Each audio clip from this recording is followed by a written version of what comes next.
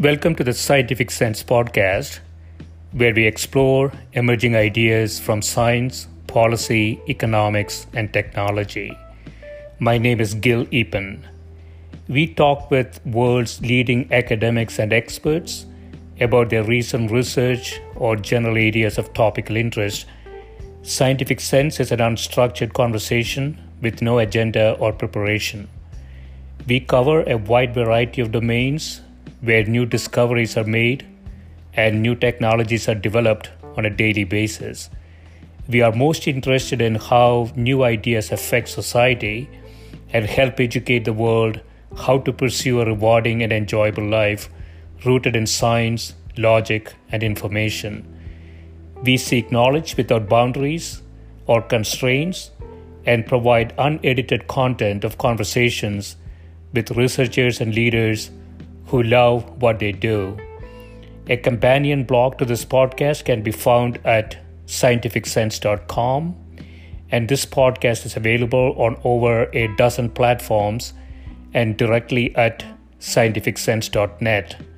If you have suggestions for topics, guests, and other ideas, please send them to info@scientificsense.com, and I can be reached at gil@eapen.info.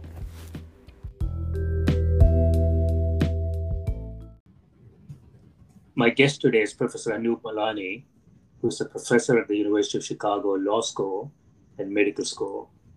He is also a research associate at the National Bureau of Economic Research, a senior fellow at the Schaefer Center, and an editor at the Journal of Law and Economics. Welcome, Anup. Thank you for having me. Yeah, thanks for doing this. So I want to go into details of what's happening in India, especially the second wave and associated difficulties there. But I want to start with a larger question, which is a pandemic. I obviously don't know a lot about pandemic, but if I were given this sort of a mathematical problem, I would have thought that it's very difficult to solve this problem in 200. We have approximately 200 different countries, 8.3 billion people.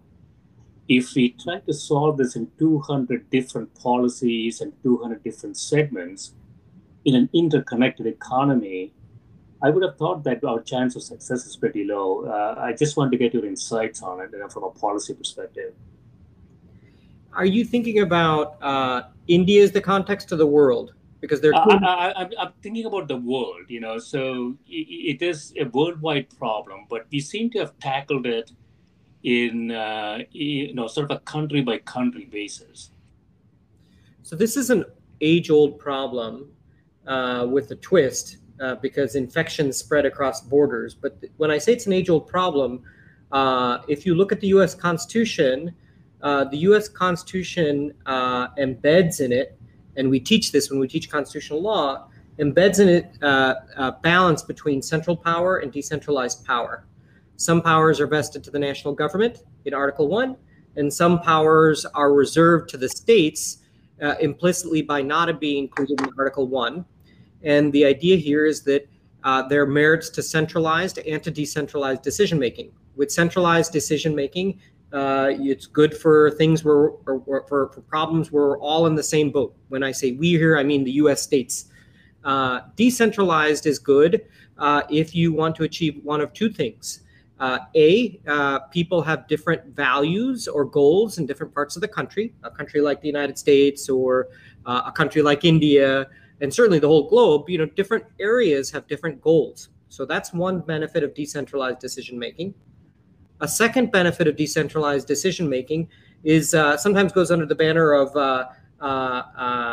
laboratories for experiment. And the idea here is sometimes when we face a problem, we don't know the answer, but we want to try out a bunch of different solutions. And so we let a number of decentralized entities, states, try different things, and whichever works the best spreads. Okay? Yeah. People copy them. So we think of, classic examples of this, things like California's environmental laws, or we think of certain types of financial regulations coming out of New York and ironically some Midwestern states historically. So those are the three overall goals. There's a central goal when we're all in the same boat, and then two values of decentralization. And as it turns out, COVID hits a little bit of everything. So I think what you were hinting at is, infections spread. So in some sense, we're all in the same boat. Yeah. But at the same time, different parts of the world or different states within different countries want to strike different balances when it comes to stopping the epidemic versus allowing businesses to go. And it's also the case that we didn't actually know how to tackle the epidemic. So I think early on, some people thought testing. I still think testing. Some people thought NPIs, non-pharmaceutical interventions. Those are controversial because they can have side effects. And then later on, there's a question of what is the order in which people should be vaccinated, or how much should you vaccinate? How many doses should you buy? And we also saw over the course of the last year, a lot of people make the argument that many national leaders, and I won't name names, but I'm sure everyone in the audience can figure out their favorite national leader as an example, that didn't do well. So those are arguments for why centralization are problematic, even though this is an infectious disease. If you end up with a bad leader making bad decisions, you're going to multiply those errors if everybody's doing the same thing. So that's an argument for decentralization. So to me, my main takeaway is I pull out from this and I say, in a world where we don't actually know the answers, and I still think that we don't know the full answers to COVID. Some people try to claim we do. I don't think we do. I think I like a decentralized approach. And I understand that there are going to be these externalities where places that do poorly are going to spread the infection to everywhere else. But fortunately, we have something like a vaccine. We have several vaccines that can even protect the places that did the right thing, that vaccinated early, from the spread of COVID from places that didn't. Does that make sense? Yeah, it does. So the thought experiment I was running, Anup, is that in a very connected system, and we have two types of connectivity here. One is travel. We are not in 1918 anymore. So you can have feel-good policies about travel restriction.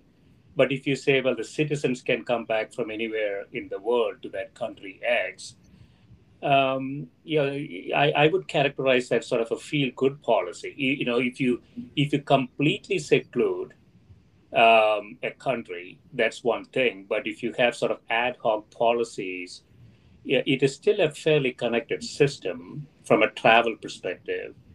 And the other connectivity we have is the economic connectivity, which is a country cannot shut itself down from the rest of the world. We have global supply chains, we have multinationals that connect all the countries together. So the thought experiment I was running, I know I don't have an answer to this, is that a country by country policy, a decentralized decision-making regime, is it really practical in 2020 anymore? I don't have an answer to that. So I agree with you. Everything's interconnected. You make a very important point about even if you wanted to close your borders to travelers like tourists, you still need supply chains to operate. So there's going to be some interaction, and it's very hard to prevent contact in that manner. And we haven't even talked about repatriation of your own citizens, which is a challenge. Yeah. So I agree there's interconnectivity. Connecting it to what we talked about earlier, I would say there may be an argument for decentralization even in the context where you can't do that. That is to say, you cannot isolate yourself from the world. That's my first point. Yeah. Second is I found something very interesting about this, which is I think the thing that confounded people was a profound loss of sovereignty. And I mean profound loss of sovereignty in the following sense. You're a country like New Zealand or you're a country like Australia, you lock off from the world, and those countries can. The problem is that that's not a full solution, because if a vaccine doesn't come, or if a vaccine comes but you can't get adequate supply of it, then you've got to stay fully locked down in an autarkic state until the world solves this problem or you are able to get fully vaccinated, and that's not feasible. Right. And we've seen repeatedly, it's kind of, the analogy I would use is trying to hold your breath underwater. Good, but you got to come up for air at some point. And so you found that societies that locked down very effectively early on, when they did come up for air without being fully vaccinated, they had outbreaks. So you had outbreaks in Taiwan, there are outbreaks in China. And so that's the real concern about locking up. Now, I want to bring this back to a profound loss of sovereignty. What I mean is, once you acknowledge that there's no way to stay fully isolated until everybody's vaccinated, what that means is that your success really depends on the success of other countries in their ability to control the virus or get vaccinated. And so then, if you're New Zealand, if you're Australia, if you're China, if you're Taiwan, to some extent you depend on how well India does, and how well Brazil does. And so you don't have a full control. You don't have as complete control as you'd like over your public's health. The solution to that, by the way, was the vaccine. But again, everybody thought first of all, I think everybody agrees that it was a miracle that we did this in a year. We were able to develop vaccines. That is just an amazing testament to human ingenuity. But then, you still have to produce it, and then you have to distribute it. There are three legs to this stool, and those two are taking a long time and will take a long time. Yeah, I agree with all of that, Anup. And so secluded policies, when we talked about this almost a year ago now, when things were not this bad, we had talked a little bit about sort of dynamic policies and optimization. Just going to the extremes may not be optimum.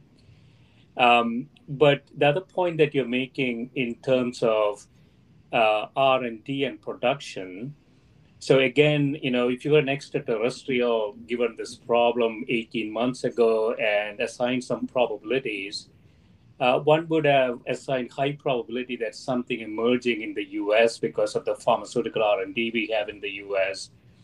But discovering something is just the first step. What we don't have is distributed production. So it doesn't look like the world is set up to tackle pandemics. And this may not be the last pandemic that we tackle, right? So from an infrastructure perspective, from a manufacturing, production, distribution perspective, what do you think? What do you think we should do looking forward? I think it's very important that we invest in decentralized global production capacity. Just working your way backwards to some extent, up to the innovation. So we need a worldwide production capacity, and the reason for that is we've observed shortages. Shortages are partly due to the fact that a lot of countries didn't have foresight. A portion of it is due to the fact that certain critical inputs were, under the control of or subject to the obstruction of certain countries. And we also saw a lot of vaccine nationalism get in the way. Yeah. And, if you care about the welfare of the entire globe, I think it's important to make it so that at no point do politics, do nationalism, these sorts of things get in the way of being able to solve pandemics. So that's the first thing. Decentralized production capacity spread around the world with redundancies. Number two, I think what's critical, which you have to do in every single country, is that we really have to set up adult vaccination infrastructure that is able to operate quickly and efficiently. We don't have that. A lot of countries have, for example, child vaccination, because that's what we typically give, but they don't have adult vaccination. US and Europe and places like Japan might have adult vaccination because they do flu, but a lot of other places don't. And that's going to be critical going forward, especially because, there's a chance, I think people are beginning to realize maybe there's a chance that we're going to have to repeatedly vaccinate for COVID as the strains evolve. The way that I think about this is, look at 1968 when H3N2 comes along. The first time around, it's not as bad as COVID, but it's bad.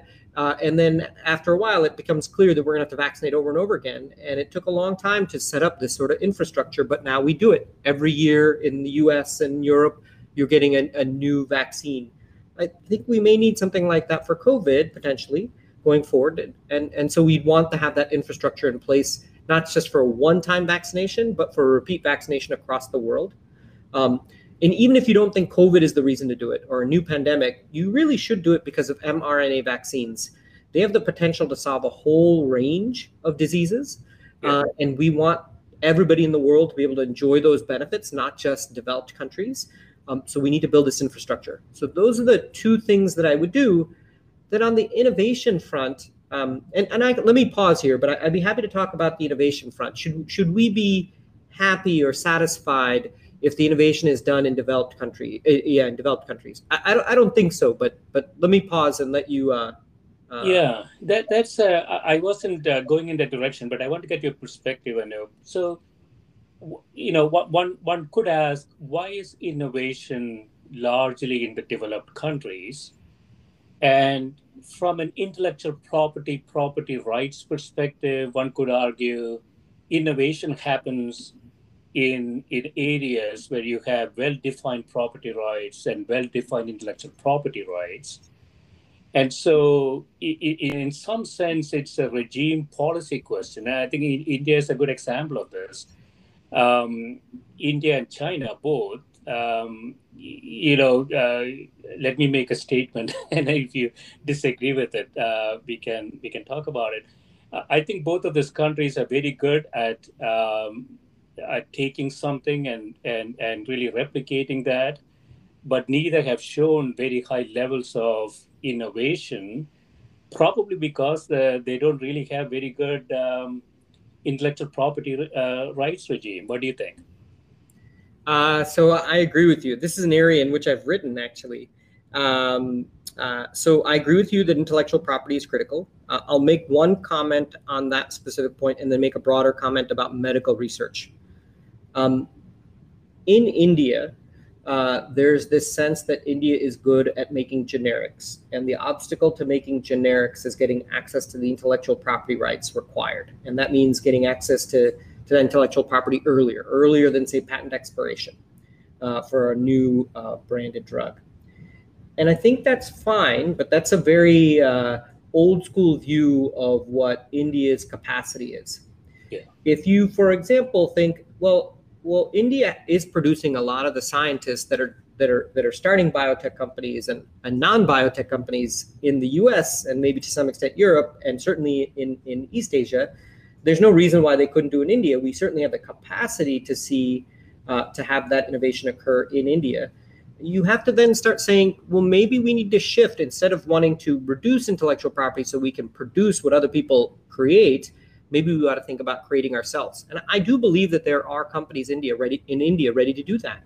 And India has the human capital to be an innovator, but it requires a mindset change about who you are. And in the short run, it's going to affect the generics companies to some extent. Although, ironically, it could be the generics that are in the best position to do some of the innovation, as I'll get to in a second. Yeah, so I don't know, just the mindset change, though, Anup. I think I agree with you that India has a human capital, but I see this as sort of a policy problem, which is, if you have a country that doesn't grant intellectual property rights as we imagine in developed countries, you have some tactical benefits, but it's going to come back and bite you. I think that is what happened in some extent to India. Yeah, I agree with that. But although I think, and again, you may be a more astute observer of this than I am, of the policy dynamic in India. But my takeaway has been, over time, there's been increasing support for intellectual property protection within India, driven by business, as they've come to become aware that they are capable of innovating and have their own ideas that they want to protect against foreign copy cats. But the thing that slows it is that IP is not a popular campaign slogan.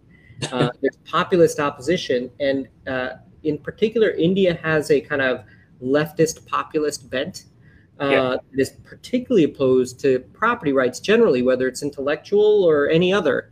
And I believe that that's a huge obstacle to India's economic growth, including in medical R&D. But that's why I say that I view this as to some extent as a mindset. We really need to if the Indian population and thus Indian politicians viewed Indians as taking pride in their economic success, I think that sort of mindset change would help shift the dialogue. So it wasn't the kind of leftist populist, but more economically nationalist. I don't want to use the word nationalist, but economically proud. Right. Then I think you could see IP laws that are stricter, and you turn out Indian wealth would rise. Yeah, I completely agree with you. So to some extent, Anup, it's happening to the U.S. too. So the latest symptom of this is U.S. politicians saying the patents for the vaccines should be essentially invalidated, where Germany and others objected to it. And the simple question there is, if Pfizer invested $500 million of shareholder capital into making an at-risk product, and post development, you say, well, we are in a bad state, let's just invalidate it. Who's going to do it next time? Yeah, I completely agree with you. I found it disconcerting that the U.S. took its most successful response to the pandemic and then vilified it. If I'm hoping that this is just kind of one of those temporary appease your base type moves that we occasionally see by administrations, but doesn't become serious. Because if it becomes serious, I think the next pandemic, we're going to be the new EU, and Germany or Japan or some other country will be the next US. They will have created the vaccine. They will have made advanced purchase commitments so that there's production capacity built out. They will be the first to vaccinate their populations, and companies will be reticent to do this in the United States because the United States is willing to trade away their patent rights. It's also going to be sad because we'll see the consequence of this beyond COVID or other pandemics. We need to really double down on mRNA to solve a range of diseases, potentially HIV, faster flu vaccines. Left and right, you can see examples of use. The amount of excitement I see among medical researchers is palpable, but you won't see that if we begin to take seriously this limitation of patents. I know everybody likes to rag on drug companies, but drug companies really performed in this pandemic, and I think there's an argument to be made that, like, if we look at medical price inflation, drugs are not the enemy. Yeah, I mean, drug. This is another misperception, but that will be on a tangent. The pharmaceutical cost of the $4 trillion that we are spending, it's 5 to 7%. Yeah. And if you can avoid a hospital stay by taking a pill at home, it's significant economic benefit to society. But I want to go to India. So I know that you have been doing a lot of work in India. I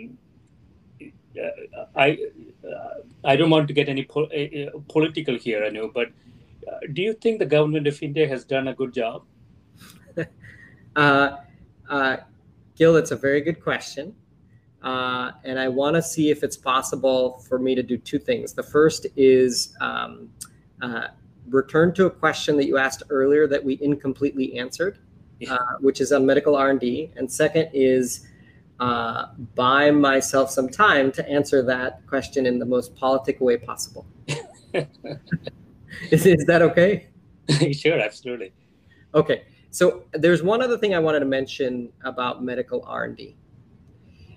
So most people think medical R&D is mainly about coming up with a new molecule, or in this context, a new vaccine that's a new technology. It's not a molecule, but using mRNA technology to devise a new vaccine. And you do that in the lab, and then you're mainly done.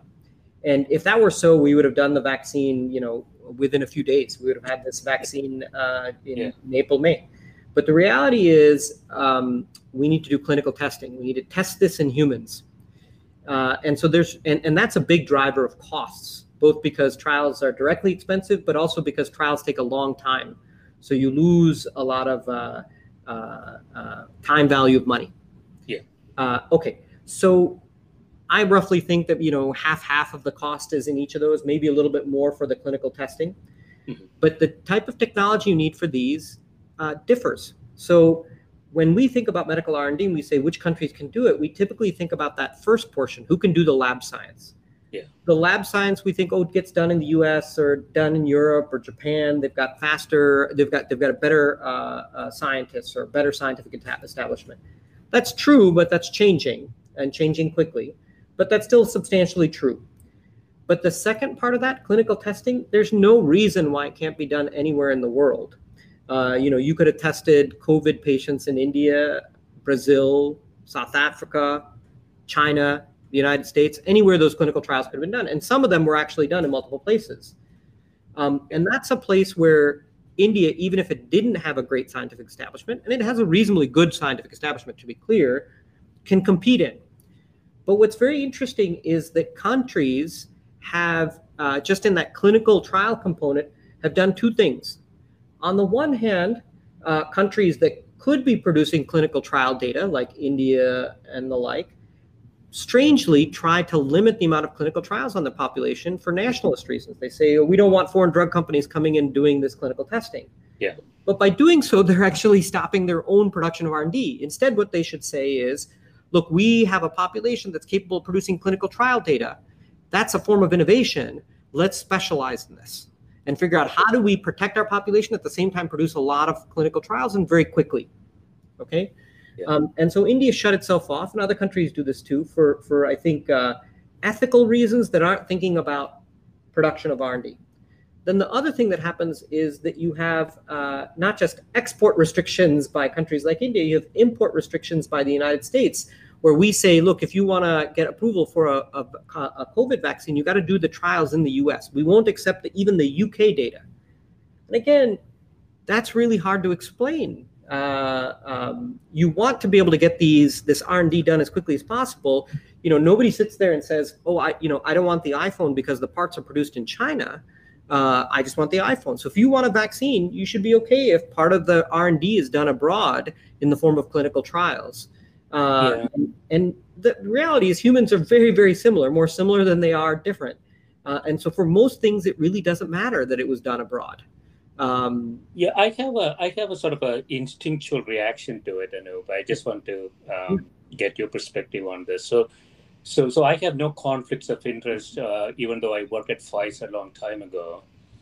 And one of the reasons the pharmaceutical industry and the FDA require some of this data to be created in the US is that we have had horrible experiences outside the US from clinical trials data.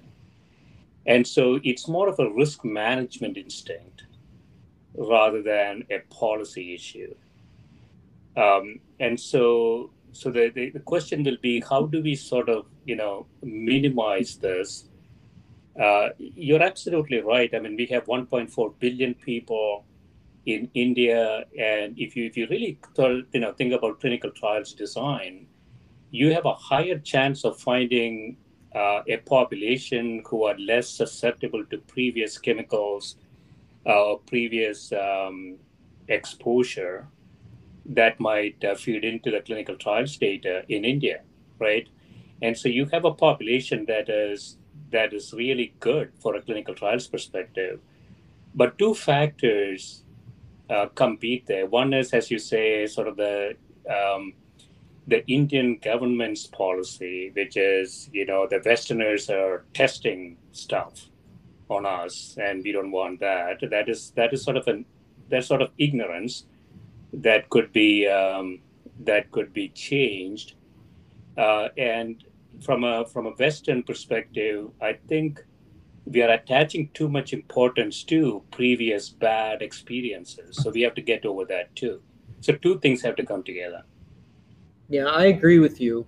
I actually think that while there is legitimate concern about the quality of clinical trial data that comes from foreign clinical trials, um, we make too much of it. For example, we were reticent to accept UK data for US approval. That's silly. They have relatively good, maybe higher quality in some cases, clinical trials. And then B, if that's the strategy you're going to take, you're never going to invest to make the foreign trials in Africa, in Asia, in Latin America better. You need to go through some period of learning. And it could be what you say is that the value of those data is a little bit lower, but we like it and we want you to meet certain standards. And we do this for generic production. The FDA goes out and sends manufacturing inspectors to generic plants around the world. Maybe they should do it more, but they do that. And you could imagine the same sort of infrastructure gets developed by the FDA to check to make sure that CROs, clinical trial organizations or research organizations, are doing a good job in their clinical trials, no matter where in the world they're running.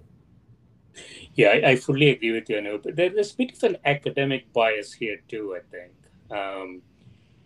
Because most of the R&D in life sciences, well, I shouldn't say most, but a very high percentage of it is done in the US. I think academic institutions sort of, take the easy way out from experimentation, from proving a hypothesis. But as you say, I think in the long run, that's going to come back and bite us. And this pandemic is a good example of that. Yeah, I think what you just said is spot on and a bit subversive, so I like it. Interestingly, academia is both the source of arguments for undermining intellectual property, yet it's the same sort of desire for academic credit that leads us to not want to have the research done abroad where we might not get the credit for it. So I do think that we need to globalize this sort of stuff. I'm actually optimistic about all this. I do believe that we'll have some small fights about COVID, but I believe in the long run we'll begin to see the value of having global research, global supply chains, global distribution. I'm just generally optimistic that this is a crisis that we will learn from, although it won't seem like it until we encounter the next one. Yeah, so I want to also ask you quickly about the WHO. So from my perspective, I know, but I haven't really studied it, obviously, and you have done a lot of work in this area. From my perspective, it seems like we are lacking a global organization to tackle a pandemic, a global organization that has the resources, the power, the accountability. It is truly a global problem. Do you agree with that? Do you think WHO is the right agency? So one is I do believe it's a global problem. Second, I do not think that one single entity is the right approach to this problem. And the arguments for that I already gave when we talked about centralization versus decentralization. Yeah. If the WHO made the wrong decision, just imagine if it did what the US did at the beginning, right? It initially says masks are not a good idea. You would have a worldwide problem. And you don't want that. You want to have at least 2 or 3 different global organizations thinking about it. Independently. I want them to independently look at the data and see what they get. The third thing to remember about these international organizations is we have 200 governments in the world today. Right. And they have sovereignty. There is no world government. And because of that, the WHO relies on the cooperation of each country to be able to get information from that country. I'm not naming names anymore, but if there's a country that has data that you need, unless you make them happy, you might not get that data. Right. Which means that you may not be able to critique that country. You may not be able to announce a policy that is contrary to the interest of that country. And so that's going to fundamentally compromise you. And that is not a fault of the international organization. Yeah. It is a function of the world we live in. We have 200 nation states. And for, when it generally comes to running the world, that doesn't seem like a bad system, actually. We've gotten quite far with a series of nation states, but this is one of the costs of having nation states. So I wouldn't blame the WHO. It is in a bind. The only other thing that I would add to this is that I worry that the WHO is too much of a public health organization. And that's not the right way to deal with a public health problem, because a public health problem involves people. And to understand people, you need to do more than understand diseases. You need to understand how humans behave. And public health folks are not particularly good at understanding, at least this is my personal opinion. They haven't been great about understanding how humans behave. There's this tendency to believe that humans can't handle complicated information. They need to be told what to do. They need to be given the message. Like it goes back to this old Jack Nicholson line, you can't handle the truth. They sometimes act like that, and that's really problematic. And you've seen this in a few different public health crises, and they've been given warnings. And this is not just one monolith. So a number of folks in the internet, even in the public health community, are given this warning that says, look, if we keep on treating the population as not very smart, as children, and we mislead them because we think it's in their interest for them to be misled, once they figure it out, they're not going to trust you. And right now, I think public health faces a problem of trust. Now, for the WHO, what that means is going forward, to work as a public health organization, they need to be a little bit more sophisticated about human behavior. And that requires them to become a social science organization as well as a public health organization. And I think it's something that can be done, but we should have, a few of these organizations like WHO and ones that are multidisciplinary. Yeah, I agree. My naive perspective, Anup, is that we are not really organized to tackle systemic problems to the planet. It doesn't have to be It doesn't have to be a pandemic. Suppose we say there's an asteroid hit in Taiwan, and you say, well, that's Taiwan's problem. We won't be able to tackle it, right? So it seems like we are lacking some basic defense mechanisms against systemic problems on the planet. Mm-hmm. I agree. But here's the thing. Humans are not computers. It's not even a single computer, to be quite honest. A single human isn't. An individual learns through experience, trial and error. And then if you compound that by saying there's going to be millions and billions of humans, maybe organized into groups, you're going to have a very strange type of trial and error system. But in general, it's pushed us forward in the world. We've seen tremendous progress worldwide. Maybe we've gotten lucky, but maybe it's because we are capable of moving forward. So yes, I believe that it would be nice to have a single omniscient person or computer that can solve everything. We don't have that, but our fallback is us. Right. I think we'll do okay. Yeah, I agree. We'll take a quick break, Anup. When we come back, I want to dig a little deeper into the second wave that's happening in India. Yeah. Thank you.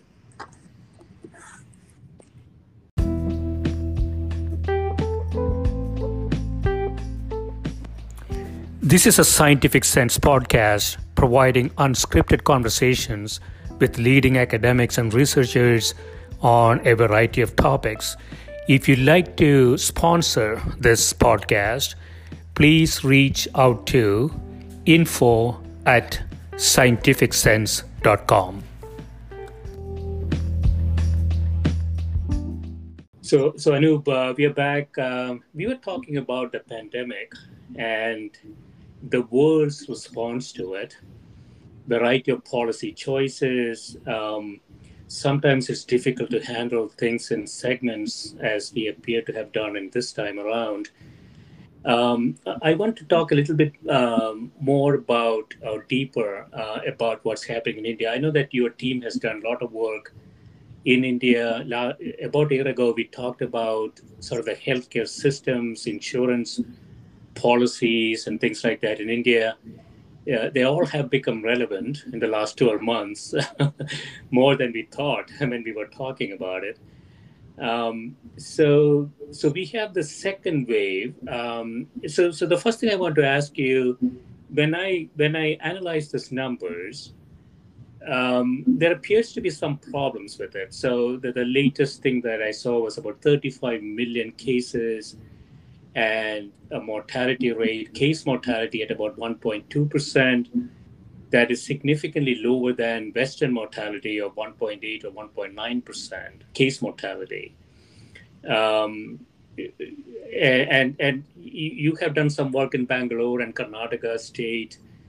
And I remember you saying that those numbers may be significantly underestimated. So what's our latest understanding of this? Okay, so that's a great question.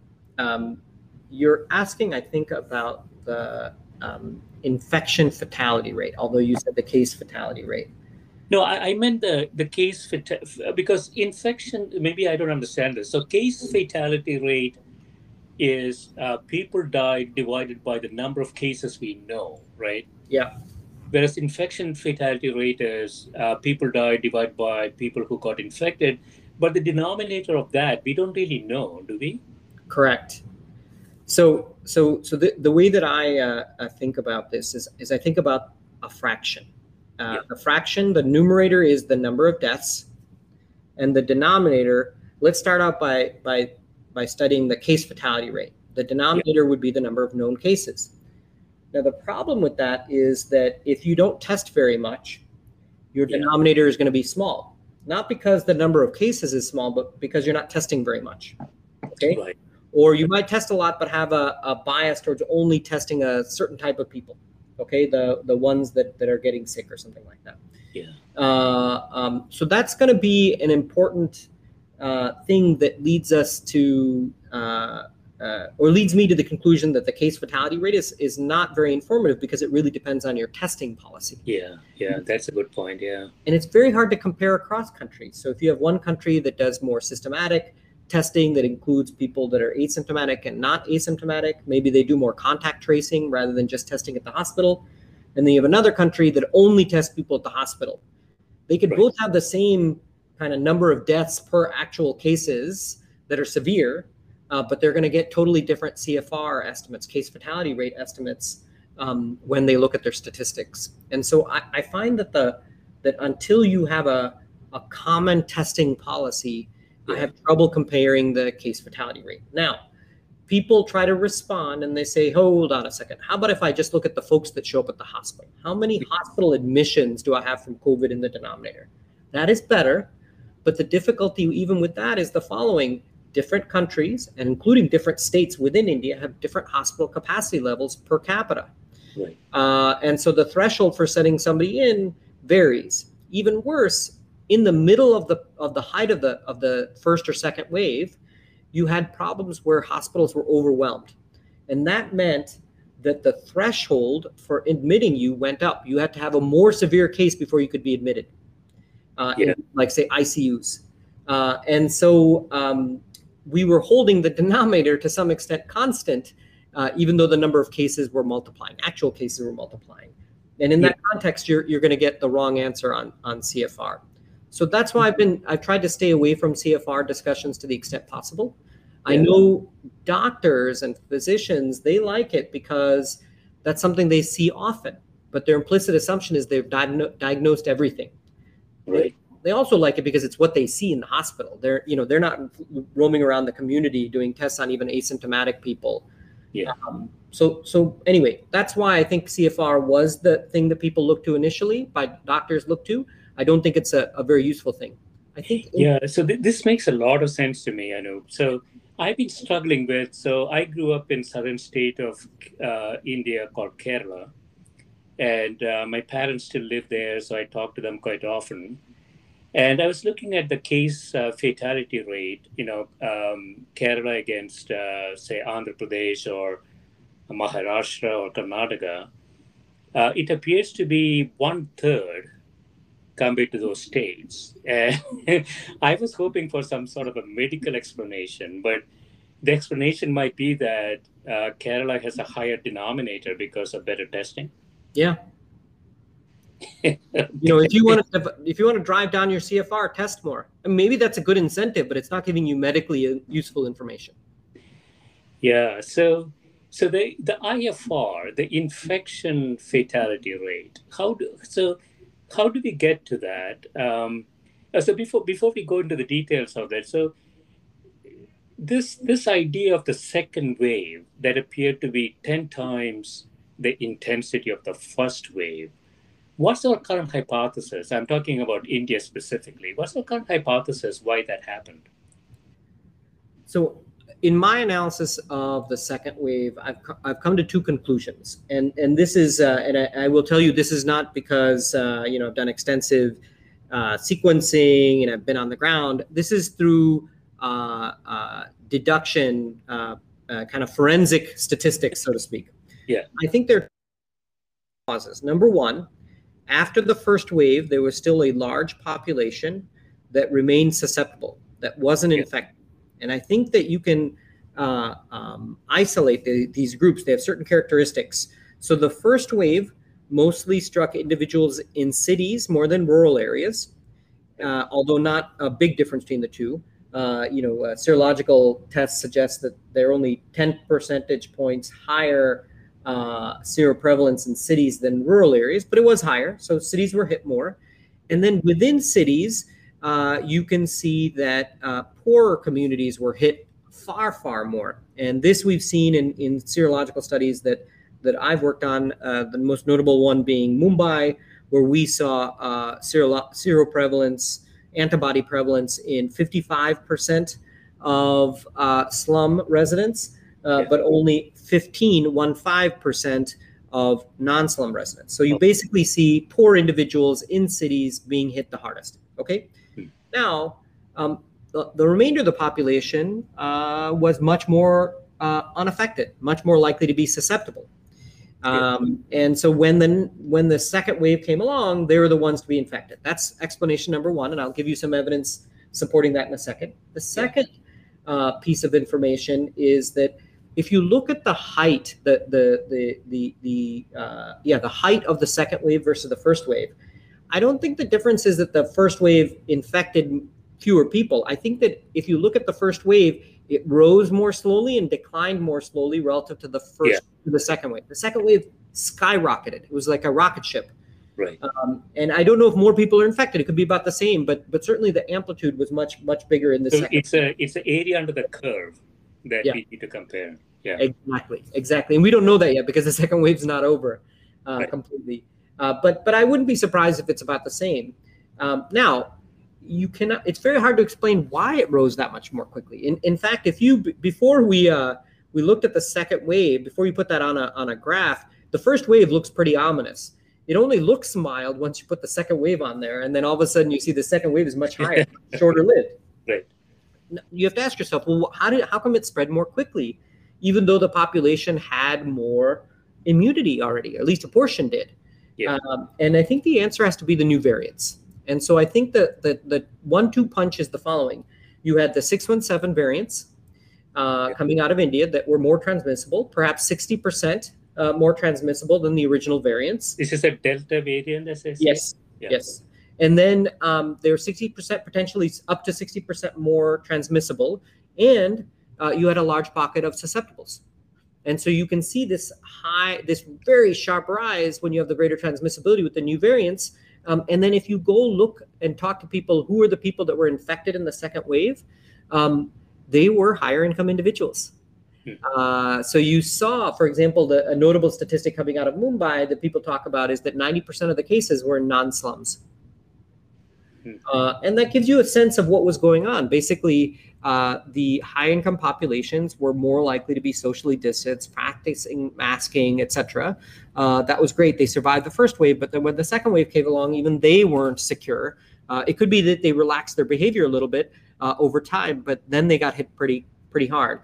And it's an unpopular thing to say, but I think one of the reasons why, I'm going to give you two indirect pieces of evidence suggesting that high-income individuals are hit by the second wave more than the first wave. And again, this is all indirect. The first is you heard about it in the American press much more quickly, right? The first wave you heard about, but you didn't hear about it a lot. And I think part of that reason is because low-income individuals in India don't have a lot of voice. They're not talking to the New York Times. Whereas if you take high-income individuals, they are talking to the New York Times. They have relatives in the United States that are also probably going to be high income. And those individuals are professional, and many of them are going to be journalists or no journalists. They had much quicker voice. So that's one. The second thing is that when we were looking at economic data, looking at data on incomes from the Center for Monitoring Indian Economy's Consumer Pyramids Household Survey, we noticed something very interesting. Incomes for all income quartiles fell during lockdown. Okay? Yeah. But interestingly, those that came from the highest income households, the highest quartile income households, those individuals didn't return to work after the lockdown as quickly as low-income individuals did. Let me restate that. High-income individuals stayed away from work for longer than low-income individuals did. Yeah. And what that could signal is, and it was very interesting because it suggests that if anything, the lockdown had a kind of a progressive effect because it actually reduced the income inequality that we saw, but it also, relevant to the second wave, indicated that people stayed away from each other a little bit more. Otherwise, they would earn the higher income, or their income would return. So that was the other piece of data I had that suggests to me that the composition of who is infected in this wave is different than in the first wave. So it's a combination of pocket of susceptibles, in this case high income, and new variants that drove the second wave. Yeah, so my mind is spinning, I know. So I want to go back to sort of the first thing, which is, so we see a differential in antibody tests between the slums of Mumbai and the suburbs of Mumbai, let's call it, 55 to 15 in the first wave. Now, that could be due to two things, right? It could be due to the fact that COVID-19 spread in the slums a lot faster and then created antibodies. It could also be due to the fact that maybe in the slums they have had previous infections that gave them the antibodies. Do we have any sense of why that's the case? Yeah, so that's a reasonable hypothesis. The Mumbai study, when it was originally published, actually, one could make the argument that it had this weakness. The study used a CLIA test that targeted the nucleocapsid, in the virus. And again, this is getting kind of deep into the testing, but there are two potential targets that you can search for when you look for antibodies. You could look for the nucleocapsid or the spike protein. Okay. Now, we generally like to look for the spike protein because there's this sense that the SARS-CoV-2, that its spike is different than other coronaviruses, whereas its nucleocapsid is not as different. Yeah. And what that means is that if you do a test for nucleocapsid, maybe what you're picking up is antibodies to the prior coronaviruses, that are endemic to India. Yeah. Now, there are two responses to that. Three, actually. The first one is the tests on which the lab studies that were done to validate these tests suggest that they are still specific. That is to say, the CLIA for nucleocapsid is still specific. And the way they do that is they check to see if it turns on, generates false positives when you have negative samples. Okay. So presumably some of those negative samples might have previously been infected with other coronaviruses and they didn't light up the test. So that's the first argument. The lab test suggests that it's specific. A second argument is the following. Even if it was not specific, the only way it would go off is if that individual happened to have a non-COVID coronavirus recently, and so their antibodies were in their system. Yeah. And that's not obviously going to be the case because we know, and we know this in coronaviruses, that antibodies, once you clear an infection, an antibody leaves the system. And so the probability that they were infected with a non-COVID coronavirus just, in the last few months before our tests is low. They might have been infected in the year before or 5 years before, but then we wouldn't have seen the antibodies. So there's a certain timing effect. I don't know anything about this, Anup. So the T cell defense, I understood that as more long term, but that is not the case here. No. I want to separate out three things. Yeah. So first is you can test to see if the virus is in your body. That's RT-PCR, for example, tests. Yeah. The second thing you can do is test to see if you've got an antibody response. So we call these serological tests, but they're tests to see antibody prevalence. Antibodies, depending on the type, don't stay in your system for a long period of time. They show up to be able to battle the virus when you get it, and then once you're done, when your body wins, over time the antibodies get cleared. They're proteins. They're costly to produce. Your body doesn't need a lot of antibodies floating around. They're broken down and they go away. And there's a debate, a discussion about how long it takes for them to clear. Some people say as short as 3 months. Some people say as long as a year, but they do clear. And then after they clear, you still have immunity. This is something that people misperceive. They think, and not you, but I've heard this in popular discussions. Hey, if I don't have antibodies, do I no longer have immunity? The answer is no, because your body, after it clears the antibodies, memorizes which antibodies it needs to be able to counter the infection. And they does that through something called cellular immunity, in particular T cells and B cells. They memorize what antibodies to be produced when they see this particular virus, and they just keep a memory of it, but you don't have the antibodies in your blood. So that's cellular immunity. That can last a very long time, but that too over time will go away, as it's not efficient for your body to remember very, very old viruses that don't keep coming back. It's just a waste of memory in some sense. So the T cell memory is sort of a heuristic, a template for manufacturing of a defense of an antibody, whereas the antibodies themselves are chemicals that get cleared. So you have some sort of a heuristic developed in the body. So going back to the Mumbai observation, so it seems like we have clear evidence that the high antibodies that we measured there is related to recent infections, if not COVID. Yes, it is related to recent infection. I would argue that it's probably COVID. There was one more argument I wanted to make for why it's COVID. We took a random subsample of the blood samples, and we did another round of testing, but we did it with both ELISA and neutralizing antibodies. So our ELISA test was checking for antibodies to the spike protein, and our neutralizing antibodies were doing the same, and were even stronger tests. And those generally validate the results that we found in the first round, which is to say in the first round of tests, which is higher rates of antibodies, higher seroprevalence among slums than in non-slums. So that is the case. But now I want to get back to your question, but if you don't mind, I'll ask you to repeat it. No. So I was just, no. So I get that now. So I was going back to, it's a country based on a class system. If I understand this data, it seems to me that the poor and those with low connections, maybe the inability to stay away, got the first wave, and the opposite of that did not get the first wave.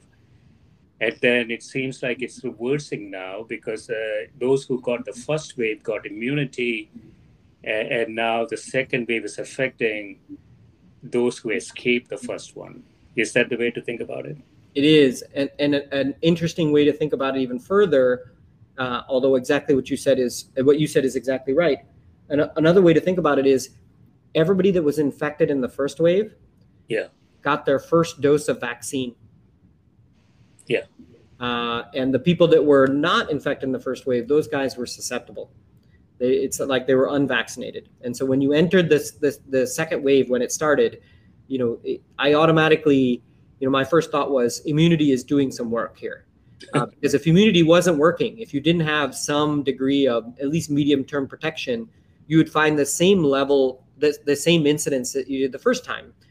You would have found that low-income individuals in urban settings would have been a lot of the cases, in part because they live in such crowded conditions.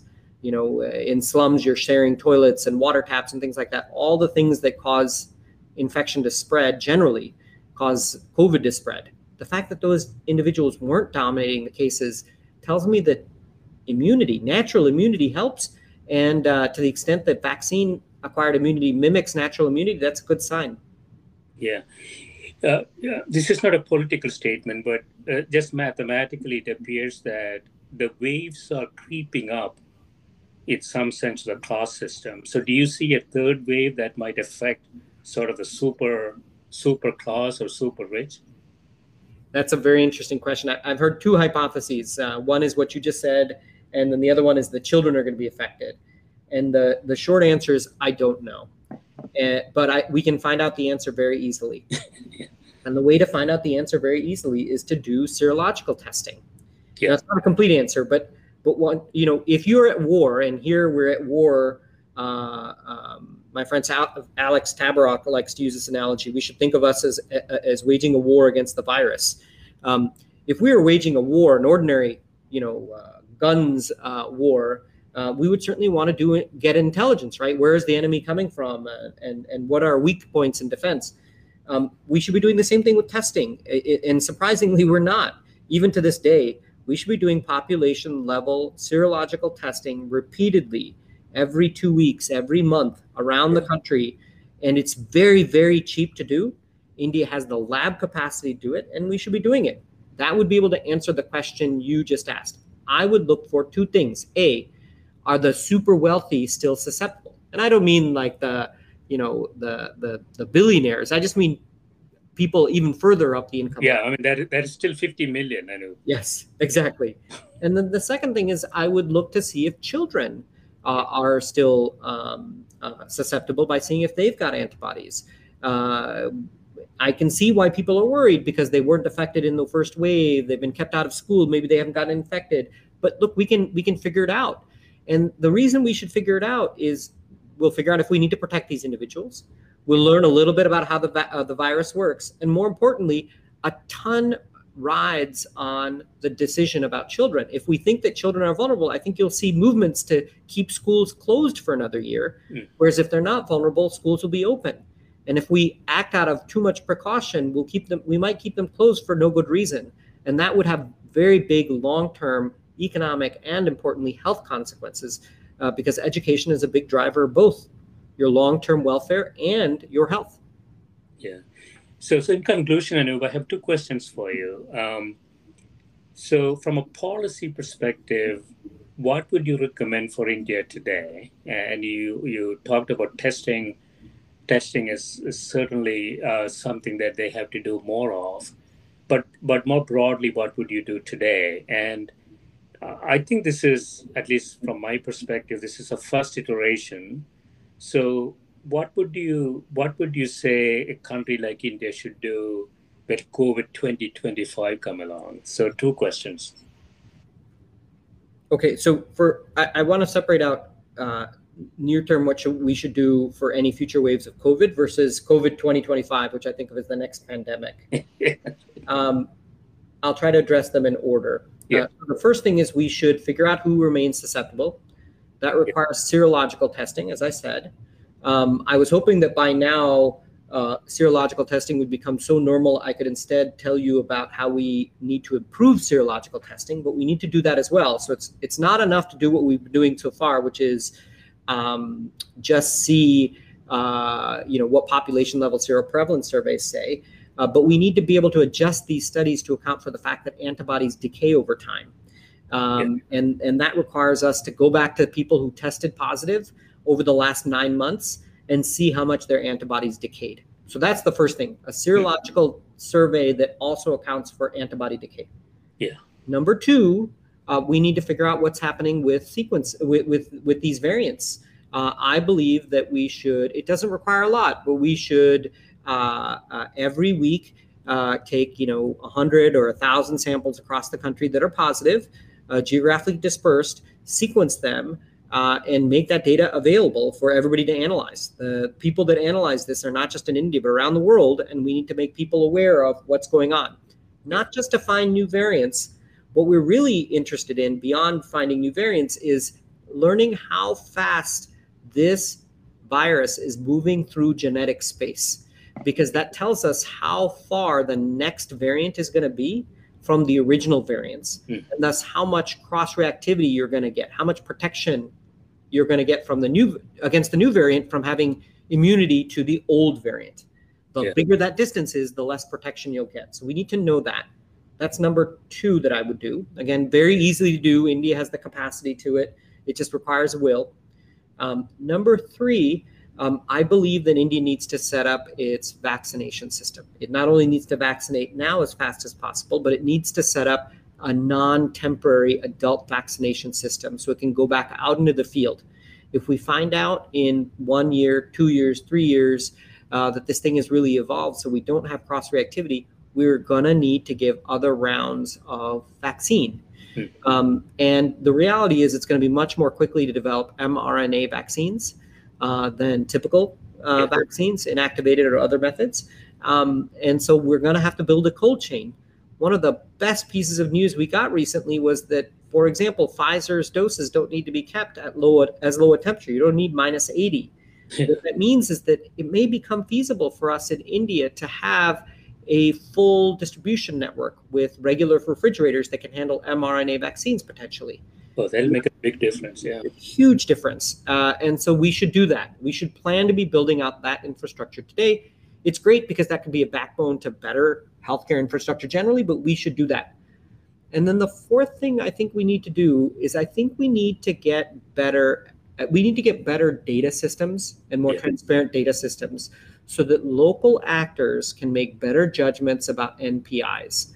I don't believe that a national lockdown is the answer. I think targeted lockdowns are the answer, if anything.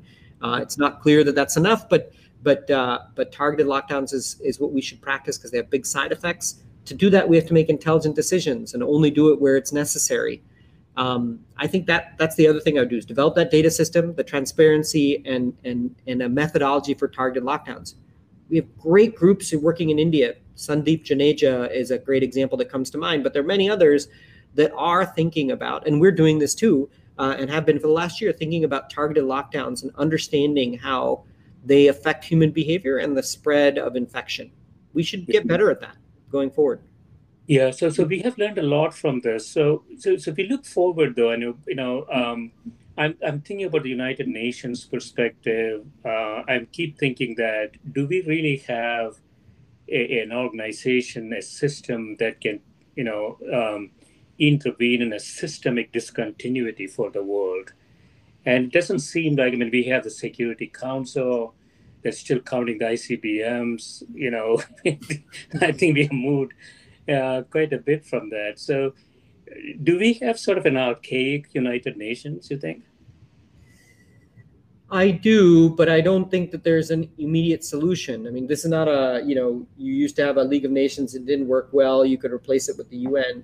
The UN is a series of organizations that handles a lot of international issues ranging from migration to food and agriculture to human rights to refugee camps to COVID, right? WHO is a little different, and that's fine. I think that's a good model. The thing that I worry about is these are entities that don't have a lot of legitimacy in a lot of national governments. Yeah.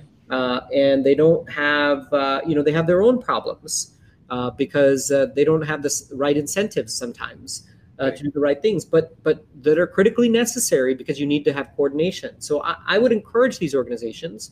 Again, I like the idea of multiple international organizations that are dealing with COVID so that none can be particularly captured or beholden and they think independently. Yeah. But it's also very important to remember the following. There is a small, take an epidemic like COVID. If you worked in this world, it wouldn't take a long time to figure out who the big movers and shakers are. And they all know each other. And that's great because when they know each other, they can get international cooperation very quickly. They can get on the same page. But the flip side of that is you're not going to get a lot of accountability because nobody wants to say, hey, that person could have acted quicker on NPIs or that person should have said something else on masks. And so there's a pro and a con to having this small community that runs the international organizations. Mm-hmm. And we really need to think about governance of those organizations if we want them to have legitimacy and accountability. Yeah, and resources and accountability. I think, if one country is in a position to pull the rug out of an organization, at the height of a crisis, that's a big problem. Correct. I hadn't mentioned that, but that is a very important one. If there's a country that offers a lot of the money, they're going to be able to dictate terms, and they're going to the organization's going to feel like they can't contravene that country. And to be even more realpolitik about it, there are some countries that are more willing to use that power than other countries. Yeah. And the countries that are more willing to use that power are the ones that get the most out of that power, because the international organization knows, no amount of pushback is going to change their mind. Whereas you take a country like the United States, when it tries to push an international organization, there is a press there that is more than willing to talk about how a particular administration or politician played unfairly with the WHO. So in that sense, we have to understand that some places are going to get a lot more attention than others, but that's not always the best indicator of where you have good behavior or bad behavior. Yeah, we need some game theory frameworks here, Anup. Yes. So this has been great, Anup. Thanks so much for spending time with me. My pleasure. I really enjoyed this conversation. Thank you for having me. Thank you.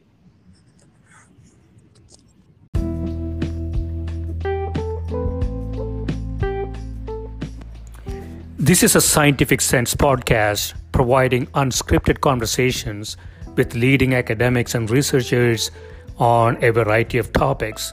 If you'd like to sponsor this podcast, please reach out to info@scientificsense.com.